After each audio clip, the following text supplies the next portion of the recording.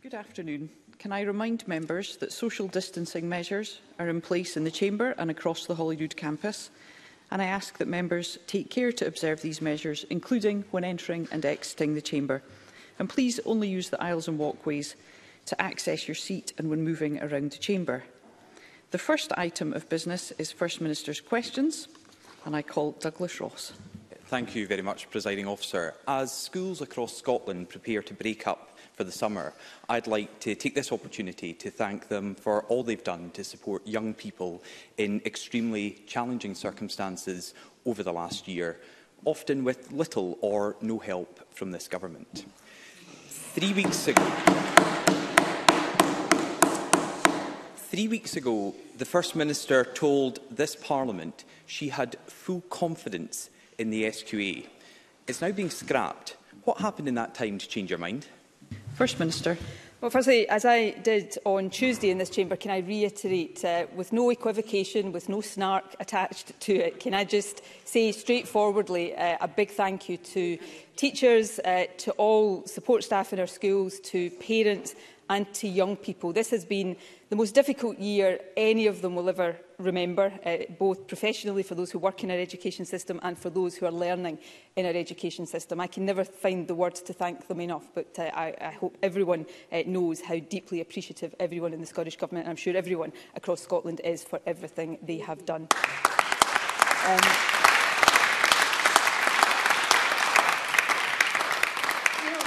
Sometimes, and it's one of the things, the longer I'm in politics, I'm going to be candid here, Presiding Officer, the more frustrated I often get at the inability of our political discourse, and we're all responsible for our political discourse, to engage in nuanced arguments, arguments that are not just binary, black or white. It is perfectly consistent to say that in terms of what the SQA is doing, We'll hear and the also First the Minister. inability to take serious issues seriously in a parliamentary chamber.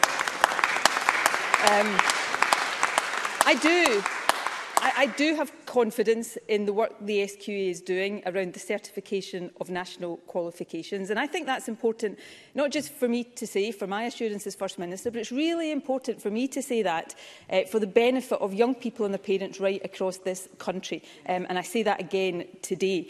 But it is also the case that I think the time has come, and we have accepted the recommendation of the OECD in this respect, and of course the Education Secretary made a statement in this chamber earlier this week to say that it is time for reform, and therefore we have given a commitment that we will consider carefully the nature and the detail of this, but we will replace the SQA and we will also remove the inspection function from Education Scotland. I think all of that, taken in the round, is how people, whether they agree or disagree with every decision this government takes, is how they would expect a grown-up, responsible government to behave, and that is how this government will always conduct itself. Douglas Ross. There is absolutely nothing grown-up or responsible to claim you have changed your mind on the quality of the SQA because of an OECD report that you haven't just had for the last 3 weeks. This government have had it for months. They had it before the election that we've just been through. And of course, that damning OECD report criticised the confusing and unhelpful communication given to schools. And is it really any wonder? Nicola Sturgeon says she had full confidence in the SQA, so she scrapped it. It's just another example of a government that has lost its way in education, that says one thing and does another, with no real vision of where they're going or how they get there. This is the final chance in Parliament, before courses start next term, for the First Minister to give young people and teachers who faced so much uncertainty over the last year a clear answer. Will there be traditional exams next year? First Minister. I'm sorry if the complexities of these arguments are sometimes a bit challenging for Douglas Ross in this chamber. But most people listening to this will realise that for a First Minister to say, as I have done and as I will repeat again today, that I have confidence in the SQA's work around the certification of qualifications this year. And that's a really important message for every young person waiting on their grades. And of course, young people will be getting their grades over the course of this week and into tomorrow. But that it is time for reform more generally, and we are reflecting on the arguments that have been made across this chamber and of course on the report of the OECD, and we have come to a decision that it is right now to move ahead to replace the SQA, but to do that carefully with proper consideration of the detail of what that replacement is. I think that is an argument that most people will understand. On the question of what will happen in terms of exams next year, if I was to stand here right now and give, while we are still in the grip of COVID, where we have rising cases, although increasing vaccination that we hope will keep that under control, if I was to stand here and in a knee-jerk, ill-considered way decide now what is to happen for exams next year, then I think people across the country would be right to criticise me for doing that. That would not be the responsible, considered thing to do instead. And the Education Secretary set this out in Parliament. We will consider this as COVID develops over the summer, and we will set that out in August so that schools, as they return, know what the situation is going to be. Again, I think the responsible way to proceed. And finally, Presiding Officer, the OECD report is an important publication, and I think every member of this Parliament I know has and will continue to pay close attention to it. But let me just provide some balance and some context that, if we were only to listen to Mr Ross, would be completely and utterly lacking. So everything I'm about to say now is quoting from the OECD report. Curriculum for Excellence continues to be a bold and widely supported initiative. It is an inspiring example equated with good curriculum practice. Scotland is ranked amongst higher than average country performance on international assessments, usually scoring at or above OECD average in mathematics, reading and science. Education is a source of pride in Scotland. So yes, there are challenges to be addressed. There are reforms that are needed, and this government will take them forward. But opposition leaders, I think, occasionally should recognise the strengths in the Scottish education system for the benefit of young people across our country. Douglas Ross. The OECD report. Thank you. Thank you. We'll hear Mr Ross. Thank you.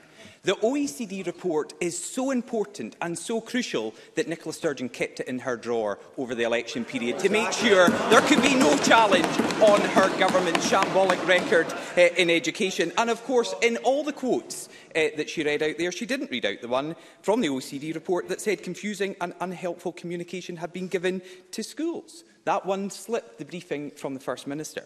But she also says she can't stand up and give a definitive answer to young people whether they will face exams or not next year, and that would be irresponsible. Yet the First Minister stood up at that desk earlier on this week to give us as a country a route map out of restrictions. So on one hand, we know how we get out of the restrictions of COVID-19, but young people are left in limbo with no answers as to whether they will sit traditional exams or not next year. But let's have a look at what Scotland's experts on education are saying about this.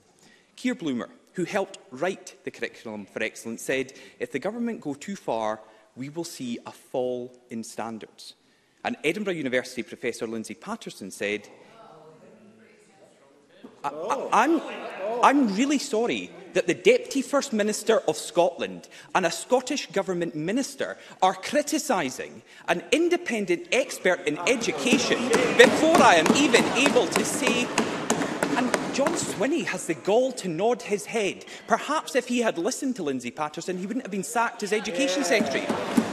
Because Lindsay Patterson said it is unlikely that a system that relied wholly on coursework would ever command public confidence. Scottish Conservatives firmly believe that traditional exams are the best and fairest way for young people to show what they know and what they can do. Does the First Minister agree?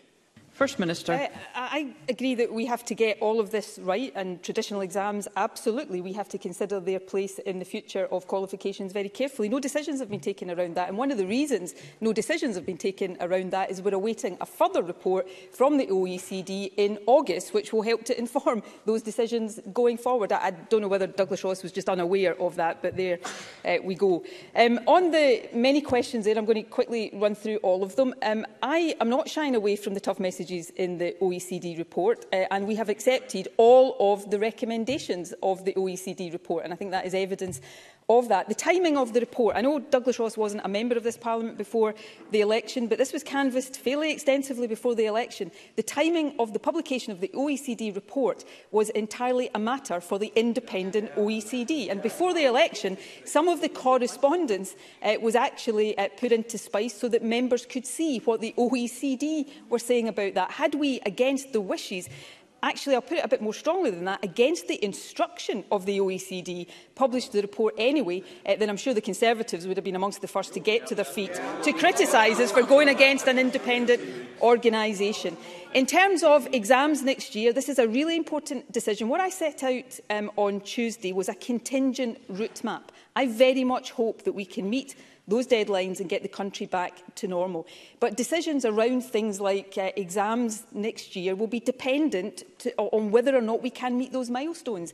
It is right and proper and essential that we take these decisions in proper order. There have been many young people having to self-isolate over the last few weeks. We want to hopefully reduce that as we go into the new academic term, but we have to take account of the wider COVID situation and take these decisions properly. So that's what we will continue to do, and I think, as I say, whether people agree or disagree with the ultimate decisions, that is the way in which people would want us to approach it. And finally, Presiding Officer, I don't ignore the comments of Lindsay Patterson or Keir Bloomer. We take account of those views and comments, as we do a range of views and comments. So let me just offer some others. The parents group Connect, pleased that the OECD team could see that education is a source of pride in Scotland and that there's a huge commitment to improving children's lives through education. The NASUWT looking forward to working with the Government to build on the many strengths the OECD has rightly identified. The Scottish Youth Parliament saying that it offers Scottish education an opportunity going forward.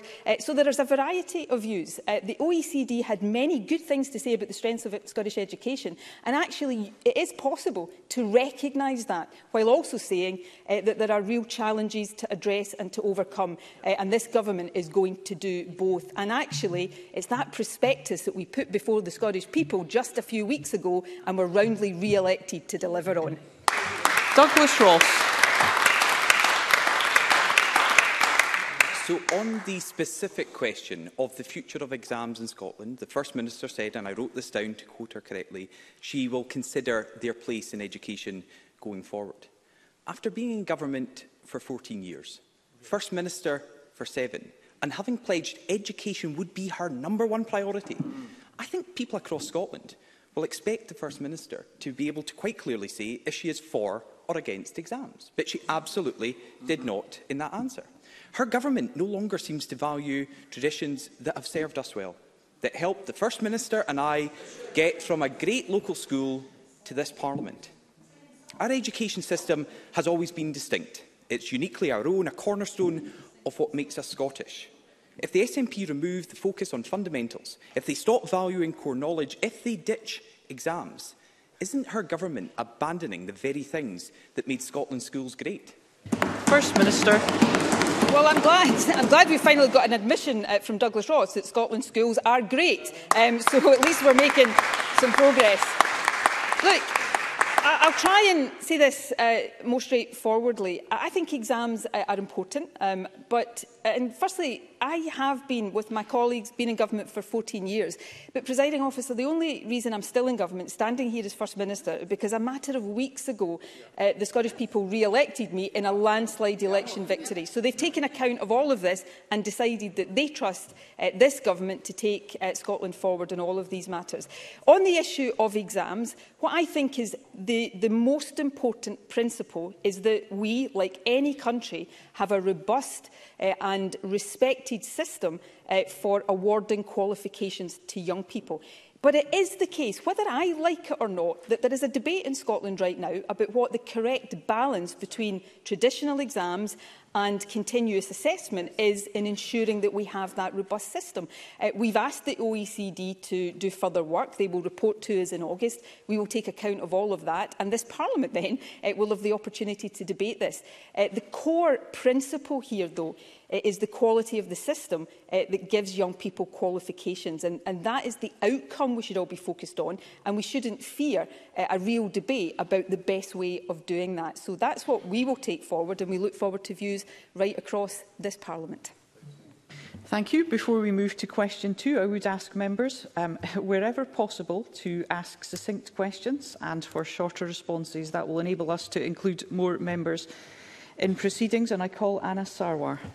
Presiding Officer, the Government has previously communicated well during this pandemic, but that has started to slip, risking public trust and confidence. In recent weeks, we have allowed 3,000 football fans to attend a fan zone, but said parents can't attend an outdoor sports day. Trampoline centres can open, but soft plays can't.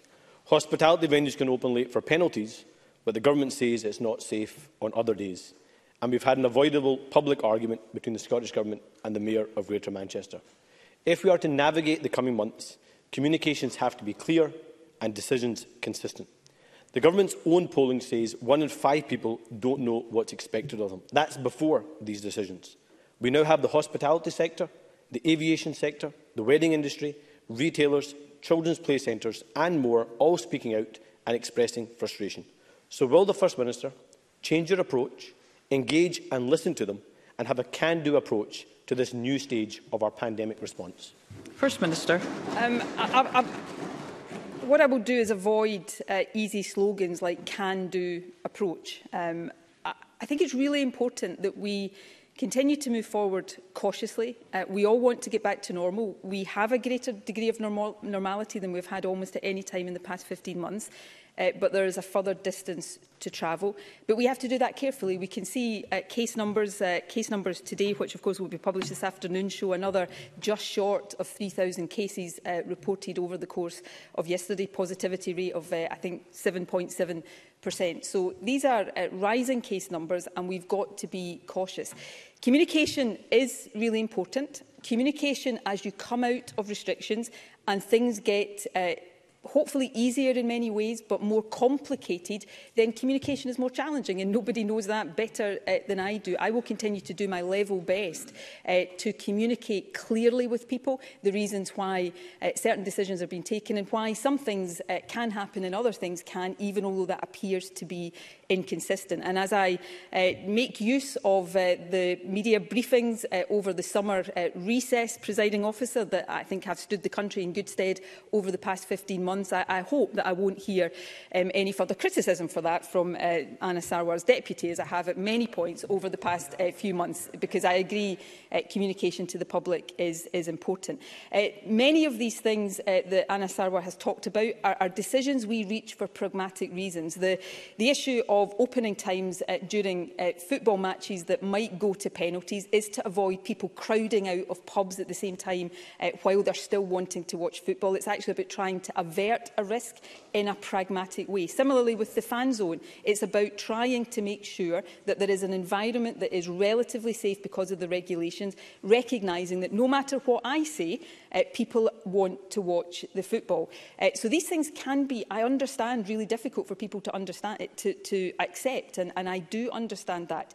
But this is possibly one of the most difficult phases of this pandemic as we try to navigate our way from here back to normality, but knowing that there are still a lot of risks that we've got to try to avoid and get round. And the last thing I would say is every single decision we take, although the decisions are the government's and I take responsibility for them, but they are all informed by clinical advice so that we try to get them as right as we possibly can. Anna Sarwar. I think the First Minister misses the point. The can-do approach is not about some kind of slogan. It's speak to individual businesses. Every single member will have walked down the Royal Mile to come into the Parliament, and they'll have seen businesses how frustrated they are. That's what I mean by having a can-do approach, because behind every business there are people trying their best to get by. People like Cammy Hudson. Cammy has built a successful wedding photography business. Last year he was meant to have 49 weddings. Instead he had just 6. He says the government doesn't understand his industry, are following a one-size-fits-all approach and refusing to listen. And he's not alone. This year's bookings are all but gone, and because of the uncertainty, people are choosing to book as far as 2023. Cammy can't afford to turn down a job. That's why 2 weeks ago, he found himself driving from Brighton to Inverness overnight in order to accommodate 2 bookings. That meant 39 hours straight awake, working 2 10-hour shifts and being forced to drive 600 miles through the night. That is an unacceptable situation for anyone to be in, having to risk his own health in order to put food on the table and pay the bills. Does the First Minister think that is acceptable? First Minister. If you're asking me, do I think any of this is acceptable? No, I don't. I don't think it is acceptable that any of us are having to live through a global pandemic. Every single impact of this is horrendously difficult for the people who are having to bear it. So I'm not going to stand here and try to defend the horrible situations people find themselves in. But what I will say is nobody is doing this to people deliberately or for any reason other than to try in a really difficult situation to keep the country as safe as possible. And we listen as we go. We are in a much greater degree of normality now. The shops in the Royal Mile, just a matter of weeks ago, were completely closed, now open. Of course, trading is not completely normal because people, apart from anything else, still have a degree of nervousness, and we have to encourage the whole country back to normality, but give them a sense of safety as that happens. On weddings, weddings have been, the wedding sector, and we talk about the sector economically, that's really important, but for many couples having to postpone and repostpone weddings, this has been one of the most difficult impacts. And we listen. So, for example, just yesterday, a request has been made by the representative body in the wedding sector to say if we go to level 0 on the 19th of July, can we bring that forward to the 16th so that the weddings that weekend can go forward? We are actively considering things like that so that we are trying to be as flexible. But on the other hand, we know that some outbreaks have originated, understandably, in life event type settings when families are coming together and hugging and doing these kind of things. And they therefore, unfortunately, this is the painful thing about COVID, it's these kind of things that pose the greatest risk. I, like everybody else does, I hate every aspect of this. I hate every decision we have to make that restricts people's ability to live their lives. And no part of me wants to do it for a second longer than necessary. I don't think these decisions, I know these decisions are not easy. I don't pretend that we get every single one of them right. I know we don't because of the nature of what we're trying to do here. But we try to get them right, we listen and we rectify when we are clear we've got something wrong.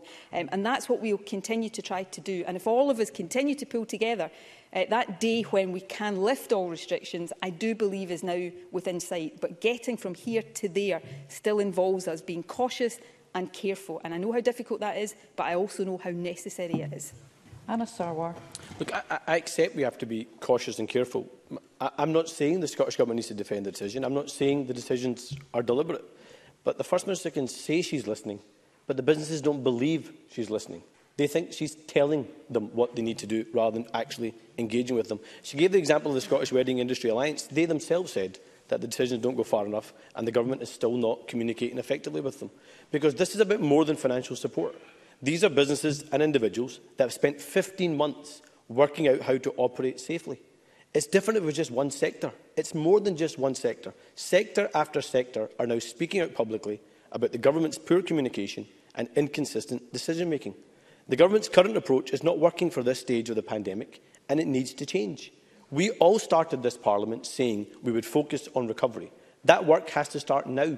The vaccine is working, and we have spent the last year building up our testing and our tracing capacity. So will the government change their approach, have a can-do attitude demanded by people across the country, stop the inconsistency, get round the table, engage with these businesses and individuals, and start the important work of rebuilding our country? First Minister.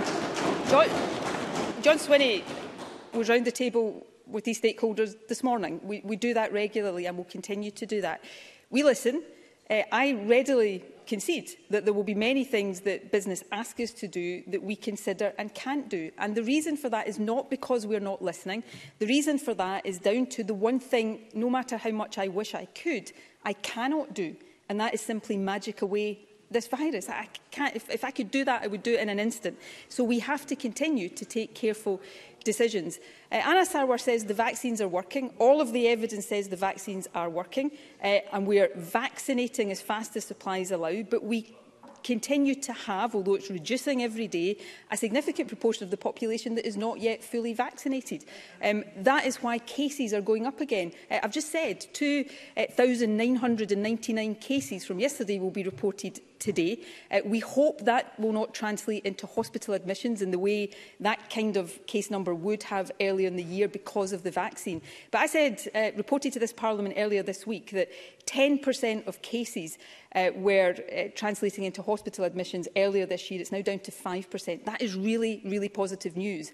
But 5% of a daily case rate of 3,000 is still a massive number heading into our hospitals. That's loss for people. That's pain and suffering as well as pressure on the NHS. So this phase is the most difficult phase because we are on the route back to normality. We can see, hopefully, the finishing line in August. But getting from here to there demands care and caution because what will be determined by how we behave in the short term is not whether we get to that finishing line. The vaccines are going to get us there. I am confident of that. But what will be determined is how many more lives are lost between now and then, how much pressure we put on our National Health Service and how many more families have to suffer the pain that too many have suffered already. My heart breaks for every business, every individual, every sector of our society that is still suffering from COVID. But I don't do my job properly by rushing decisions that will make the situation worse. I do my job properly, no matter how difficult these decisions are, by trying to get us safely to that end point. And that's what I'm going to dedicate every day to doing until we're at it. Called question number 3, Lorna Slater. Thank you, Presiding Officer. This week, ITN revealed that the Amazon warehouse in Dunfermline is destroying millions of new unsold items, including televisions, laptops and face covering. This level of waste is obscene. In 2020 alone, Amazon's net profits were over $20 billion. It is a company that has refused to pay the living wage, uses zero-hour contracts and keeps its workers in such a state of desperation that some of them are reduced to sleeping in tents. It is a company that has resisted trade unions and avoids paying corporation tax. The Scottish Greens have previously challenged the millions of pounds of public money given to Amazon through Scottish Enterprise. In the last financial year, the Scottish Government gave them £4.7 million for web services. Can the First Minister tell us when her government will stop giving Amazon money? First Minister. We attach, as Lorna Slater knows, and as many rightly across the Chamber have called for, and we increasingly attach fair work conditions to all of the grant support that Scottish Enterprise or any of our enterprise agencies give. I don't have in front of me, I'm happy to look into the details of the particular support that Lorna Slater has referenced and look at what conditions, what exactly that was for and what conditions are attached to that. So we will continue to make sure that any taxpayer money that is going to businesses is about creating, not just creating jobs, but creating fair jobs, and that companies are being challenged as well as supported. On the broader point about Amazon, clearly I'm not responsible for the practices of Amazon, but we had a report just yesterday from Zero Waste about consumption and about the need to become much more sustainable as a country and as a society. We all have a duty to do that, but companies certainly do, and destroying things in the way that has been reported this week, I do think, raises real questions about the acceptability of that. Lorna Slater. Thank you, First Minister. Only yesterday, the Minister told me that he wants to see public money going to companies that treat their employees well. Public money should be going to small companies and those who need it to recover from the pandemic. At the heart of this obscene level of waste is an economy that puts a disposable, throwaway culture ahead of the needs of people and planet. It is shocking that a company of this size would rather destroy new items than give them away to people in need. This shocking revelation underlines that governments must do more to force companies to reduce waste with regulation and fines where they are failing to act. Will the First Minister commit to enshrining the circular economy in robust laws that will prevent such needless volumes of waste in the future? First Minister. Well, I think our commitments to a circular economy and legislating for a circular economy are known, and I look forward to taking that forward with cooperation across the Parliament. I agree with the comments in terms of what's been reported about Amazon. I do think governments have to do more to persuade everybody, to lead by example, to persuade individuals and certainly to persuade companies to cut down on waste and to become much more responsible environmentally more generally. But I don't think any company the size and scale of Amazon should need a government to tell it that it shouldn't be destroying large amounts of things that could actually be, and Lorna Slater's right, given to people in need. So I would hope Amazon will reflect very carefully on that. There's a big challenge for all governments right across the world on this, and Scotland, I hope, will lead by example. And similarly on fair work. As I say, I'm not sure the detail of the financial support, whether it is a grant or perhaps procurement for services or something like that. I'll look into that, but it is really important that we attach fair work conditions to any support that government is giving companies. Question number 4, Neil Gray. Thank you, Presiding Officer. To ask the First Minister what discussions the Scottish Government has had with the UK Government, the Post Office and CJ Lang regarding the proposed closure of 31 Post Office branches across Scotland. First Minister. Well, this unfortunate decision, and I think it is that to roll out a programme of post office closures up until February next year is a commercial one made by CJ Lang and Son. As postal services, of course, are a reserved matter. The Scottish Government wasn't involved in this decision-making process, but the Minister for Public Finance, Planning and Community Wealth recently met with Post Office Limited to seek assurances around continuity of services to any community affected by closure. He also met representatives from CJ Lang and Son to seek assurances around the remaining post office branches within their sparse stores and confirm that no job losses will be suffered as a result of these closures. Neil Gray. I thank the First Minister for her answer. Yesterday, I wrote to the Post Office on behalf of a cross-party group of MSPs and MPs asking the Post Office to do all it can to engage quickly with CJ Lang to see if any of these 31 Spar-based branches can be saved. This is especially important for communities like Allenton in my Idronshots constituency, where the Spar store is the only realistic option for a post office branch. So will the First Minister therefore agree to continue doing what she can to quickly bring both players and the UK Government, who has responsibility, to the table and look at all options to save these crucial post offices across Scotland?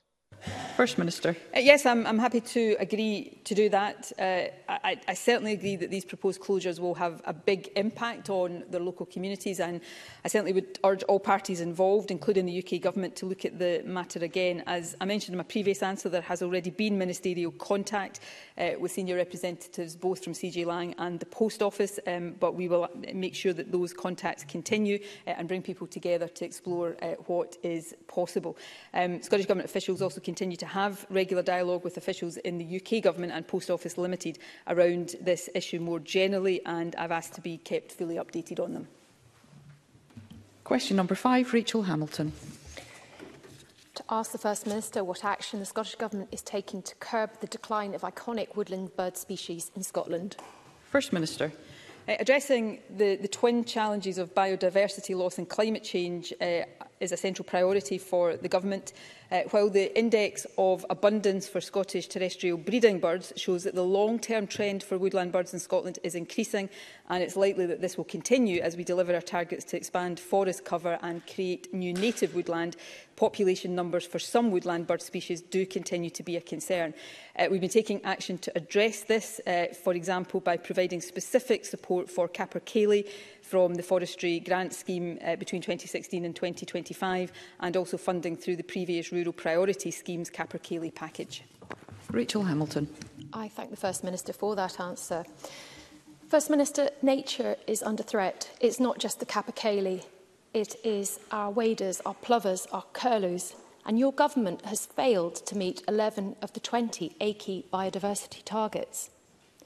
Farmers have told me that they can be a part of the solution to this climate change crisis.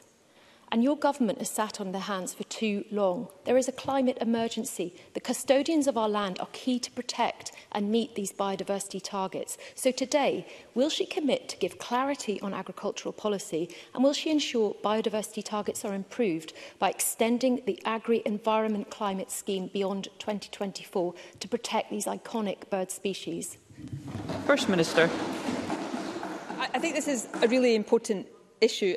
It is the case that for some species there is real cause for concern, and I've recognised that. It's also the case, just as a matter of fact, that for other species we are seeing an increase, for some increases of over 400%. But it's important that where there are declines, and the biggest long-term increase, which is more than 50%, is for capercaillie. But on the specifics, obviously we consider funding both in the short term and the long term to make sure we're supporting these objectives.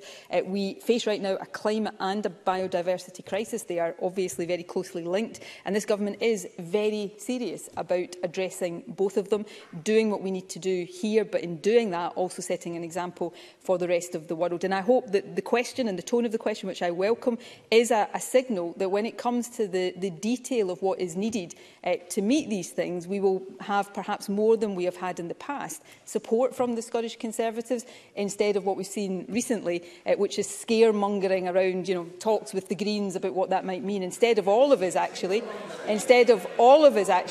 recognising that this. I know the Conservatives don't like it when we actually talk about the detail of some of this stuff, but instead of willing the ends, we have to be prepared to do the means, and that is harder. It is often controversial, but I hope this question, as I say, and the tone of it, I really welcome, signals a change of heart from the Scottish Conservatives. Question number 6, Jackie Baillie. To ask the First Minister how the Scottish Government is supporting the NHS in light of reports of wards being full and an increase in patients with serious and complex conditions. First Minister. Remobilising and supporting the NHS is one of the top priorities for this, and I'm sure for governments across the UK, and indeed in terms of health services for governments across the world. We will shortly publish our NHS recovery plan, which will set out how we will continue to support patients to receive the highest quality of care and expand NHS capacity.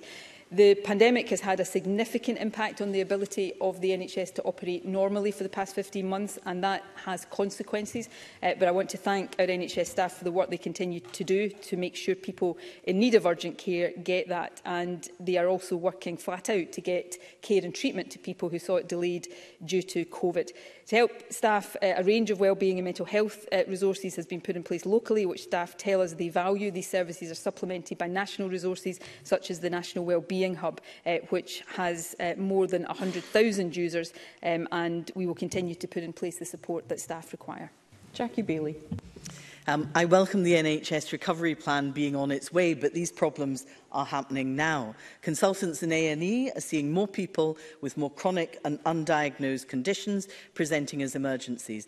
They warn that medical beds are at 120 to 130% capacity, and that has an impact on elective surgery, and the number of people waiting over a year for operations has almost doubled. Activity is below pre-pandemic levels, which is understandable, but in some areas there are simply not enough hospital beds to cope with even those admissions. So what is the First Minister's response to staff who are worried that they do not have the capacity to treat all the patients coming through the door? First Minister. So the NHS generally is getting much closer now to pre-pandemic capacity. Many parts of the NHS are beyond that. Jackie Baillie cited one. Attendances at A&E, for example, have gone beyond that, above what they were going into the pandemic. Cancer referrals, for example, urgent suspicion of cancer referrals are now 120% compared to April last year. So we are supporting the NHS. This is a difficult task, particularly for those on the front line, to make sure that the balance between COVID and non-COVID treatment is where it needs to be. The one thing I would say, and I say this genuinely because it relates back to my exchanges with Anna Sarwar earlier on, one of the big challenges we have right now is to make sure that we continue to manage COVID in a way that doesn't distract from the efforts of the NHS to deal with the backlog and get back to normal. And last year, when we talked about not overwhelming our NHS, at that point we had pretty much set aside the whole capacity of the NHS.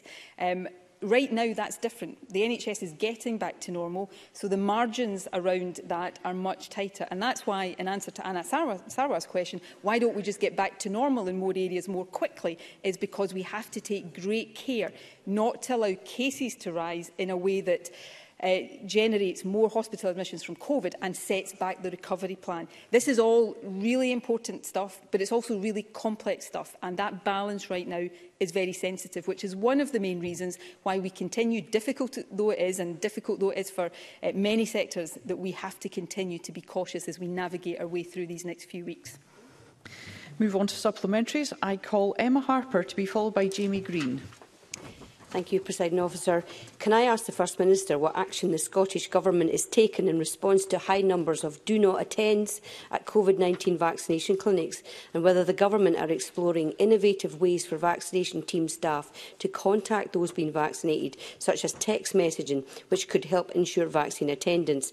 And I remind Chamber that I am a member of NHS Dumfries and Galloway's vaccination team. First Minister. Can I take the opportunity, first of all, Presiding Officer, again to thank everybody in our vaccination teams across the country, and I'm taking that opportunity generally, but also because Emma Harper is a member of our vaccination team, and as well as her responsibilities in this Parliament has been vaccinating people, so thank you to her, as well as the many others across the country. This is obviously one of the key priorities around the vaccination programme, given the stage it's at. The Health Secretary and I were engaged in a meeting earlier this morning about this very issue. The first thing to say is that uptake rates are very high, exceptionally high, and that is a really positive thing. They are slightly lower the further down the age spectrum we come, but still much higher than previous vaccination programmes.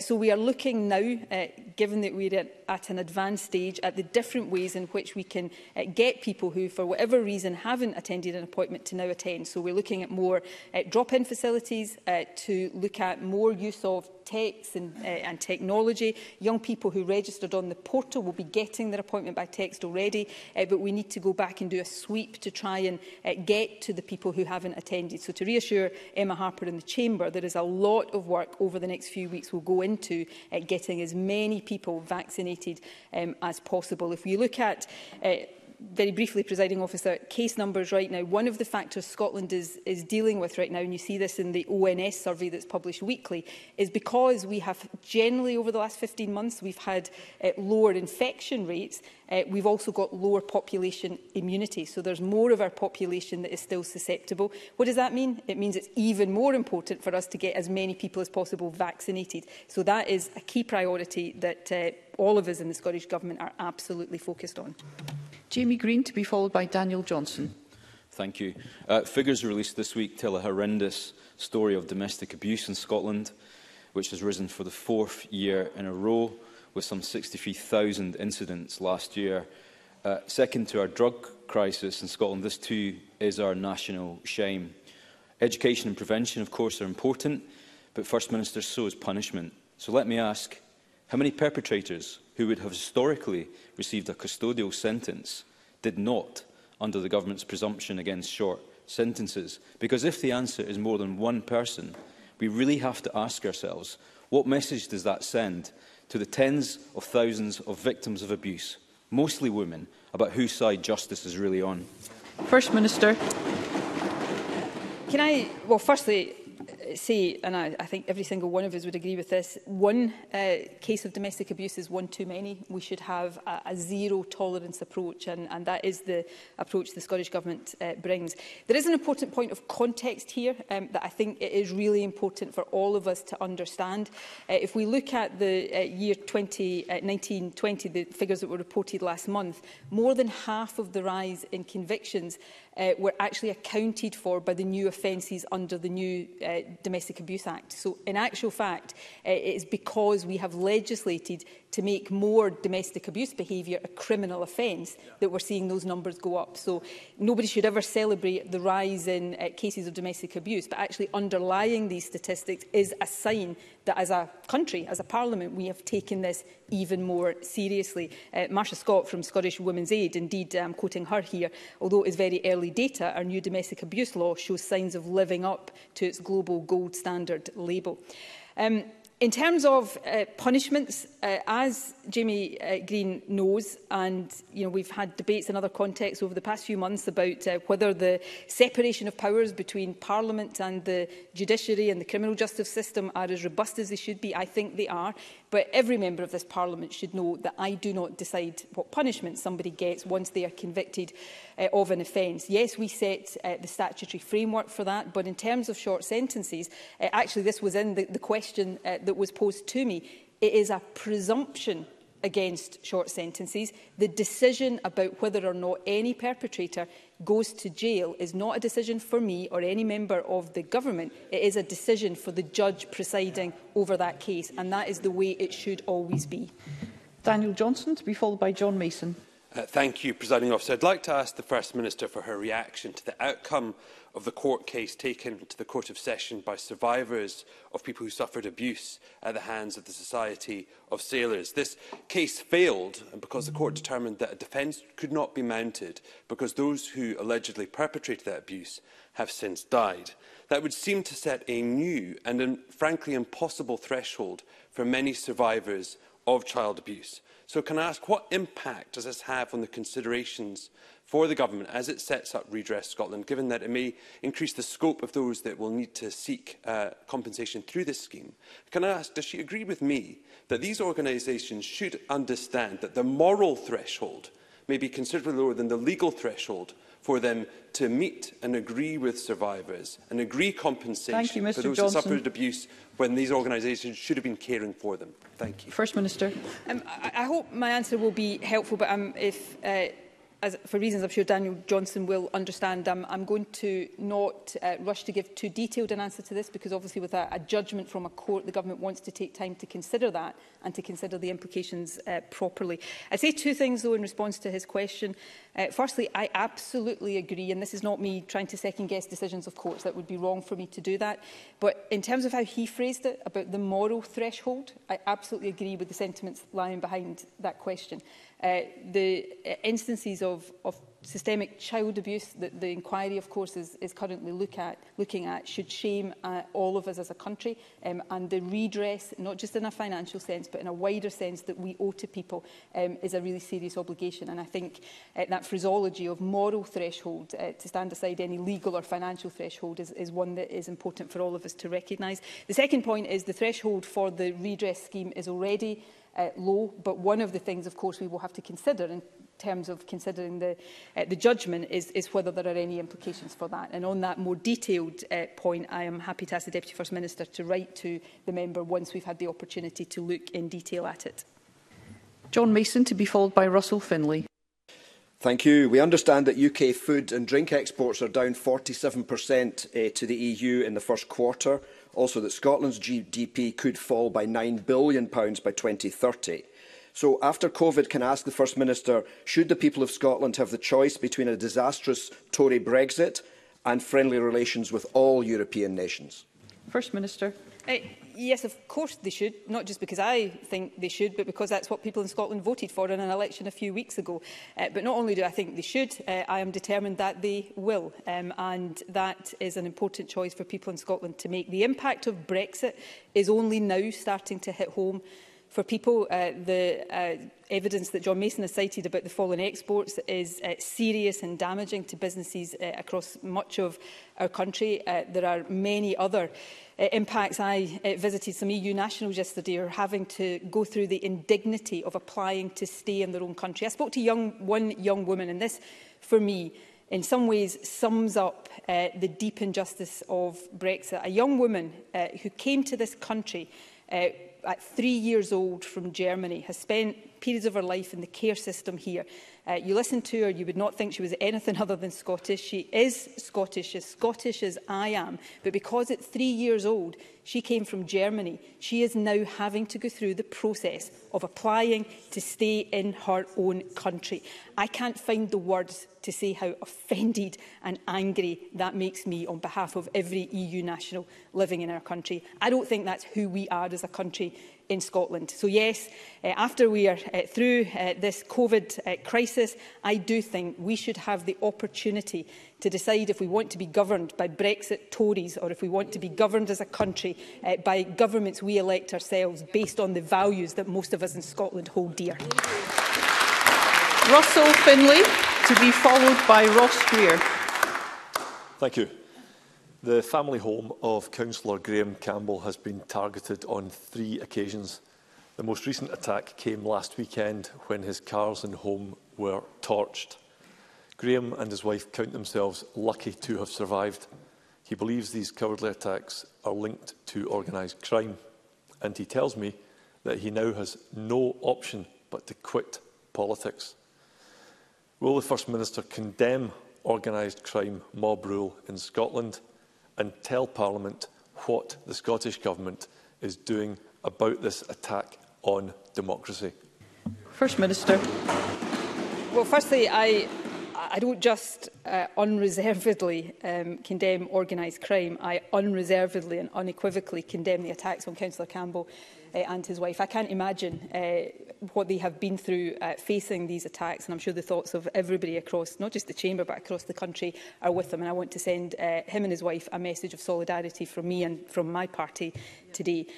These matters have to be treated with the utmost seriousness. Nobody, for whatever reason, should feel that they have no choice but to leave politics or to abandon any part of their life because of threats or attacks from organised crime or anywhere else. It is, of course, not for me or the government, it's for the police to investigate and hopefully bring to justice those who have perpetrated these attacks. And I offer my full support to the police and the actions they will be taking to do that. But for the purposes of today, I want to reiterate that message of solidarity to Councillor Campbell and his family. Ross Greer, to be followed by Pauline McNeill. Thank you. Next month, the BBC will make a final decision on the proposal to transfer ownership of its Glasgow Pacific Quay studios to a subsidiary company. Staff have been warned that this could result in dozens of redundancies and no to-pay transfer. There are wider concerns across the Scottish production sector that it will restrict access to the studios as decisions over that access will be made from London.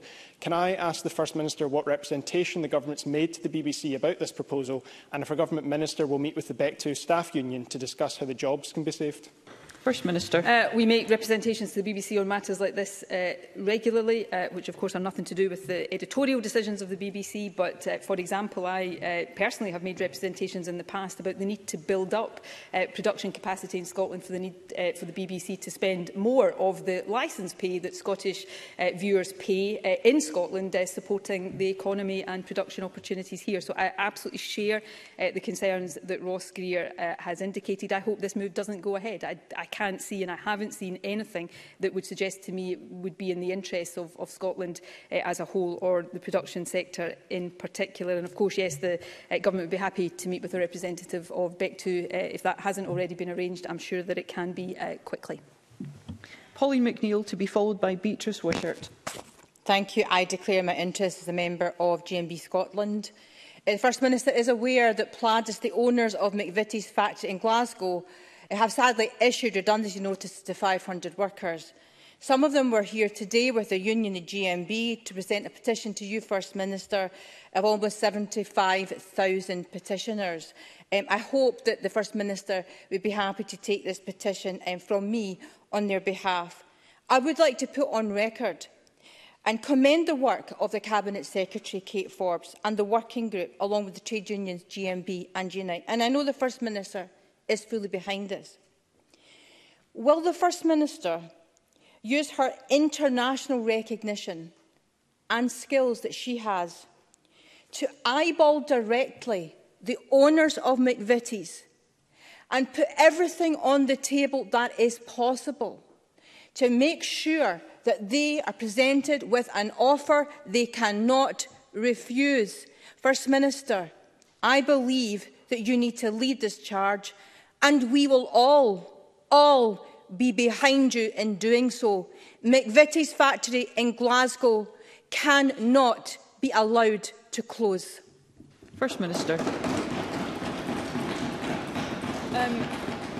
As Pauline McNeill is aware, the Finance Secretary, with the leader of Glasgow City Council, co-chairs an action group to try to save the McVitie's plant in the East End, which I am 100% behind. The Finance Secretary has also communicated just this week, or is communicating just this week with Pladis senior management to make very clear our disappointment at the lack of constructive engagement about the options with Scottish Government support for saving that site. We will not give up. We will do everything we possibly can. I will certainly do everything I can to make sure that any option there is to save that plant, to save that site, to save those jobs is taken forward by the government. We cannot force a company to accept offers of help that we give, but we will do everything we can to make sure that those offers are credible and do everything to make sure that they are accepted. And that's what we've done in the past. Over other industrial plants, and often we then later on get criticised for it when the opportunistic reasons arise to allow that to happen. But that will not stop us doing everything we can to save this plant and to save others that end up in a similar position. On the petition, Presiding Officer, one thing I would say, the workers do not have to petition me and the Scottish Government. We are on their side and we will do everything we can to save their jobs. I will ensure, just to explain why I can't do it myself, I'm leaving First Minister's questions to travel to Arbroath to attend the funeral of one of our former members, Andrew Welsh, and I want to take the opportunity today to say, in response to the passing of somebody widely respected across the political spectrum, how much my thoughts are with his family. But I will arrange for another member of the Government to accept the petition on my behalf. And finally, Beatrice Wishart. With many choosing to staycation this summer, the First Minister will be aware of reports that rural and island communities will see a significant number of domestic visitors. Many in the Isles will be worried about rising COVID infections across the country, including in Orkney and Shetland, and are concerned that testing is not being undertaken by those travelling. What can the Scottish Government do to ensure safe and sustainable domestic travel to all our islands and rural areas? First Minister. Well, I think this is a really important point. Our islands, like the rest of the country, want to get back to normal. Tourism is a big part of normality for Scotland, and we want that for our islands. But it is really important that it is safe. That is why we have given very strong advice. We reiterate that regularly, and I'll do so again today, to anybody travelling to our islands to test before they go. Lateral flow tests are available to allow them to do that. Beatrice Wishart is right to point this out. I can say that in today's figures there are cases reported in both Orkney and Shetland, very small numbers, but it is a reminder that this virus hasn't gone away. So if you are travelling to our islands, travelling to any part of our beautiful country over the summer, please do so safely, test yourself, respect all of the advice that's in place in any particular area, and help keep yourself and the local population safe. Thank you. That concludes First Minister's questions, and I suspend this meeting until 2 p.m.